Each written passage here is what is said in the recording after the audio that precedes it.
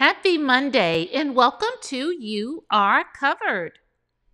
Paul, in his letter to Timothy, in 2 Timothy, the first chapter, verse 6, tells Timothy to fan into flame the gift of God. In other words, he's telling Timothy to use his gifts, to walk in his calling, sharpen his skills. And as believers, we each have a gift from God, and we're called to use our gifts, walk out the calling that God has placed on our life. So how can we fan into flame the gifts that God has given us?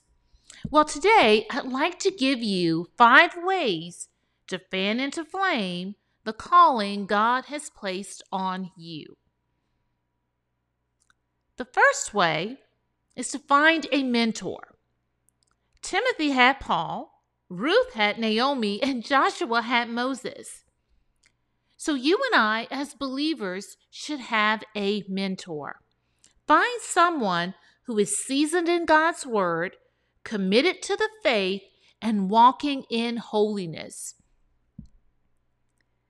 Second way to fan into flame the gifts that God has given us is to ask God.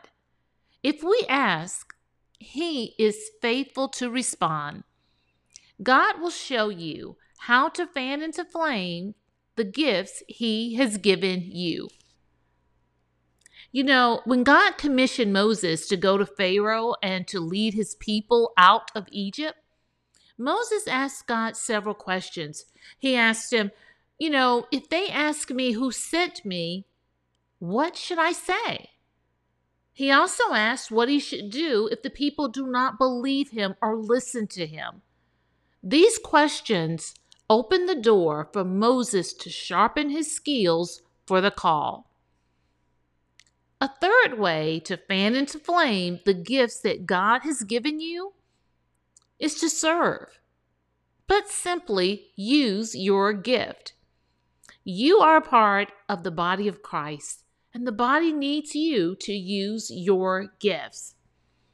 1 Corinthians, the 12th chapter, verses 14 through 17 says, "For the body is not one member, but many.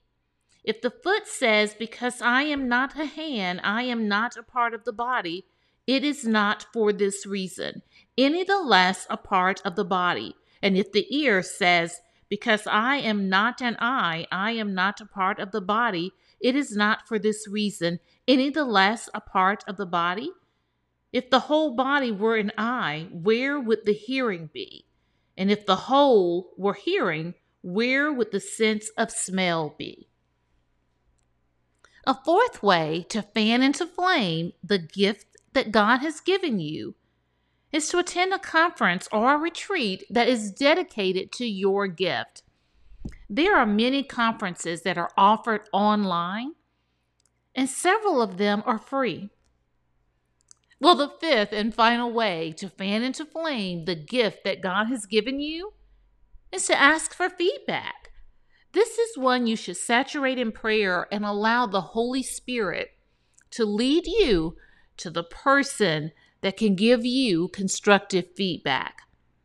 Proverbs 15, verse 31 says, "He whose ear listens to the life-giving reproof will dwell among the wise." So I've given you 5 ways to sharpen your gift, but God may have something else He would like for you to do. So with that said, this week, let's pray for God to show us how to fan into flame the gifts He has given us. Until next time, you pray for you, and when you do, you are covered.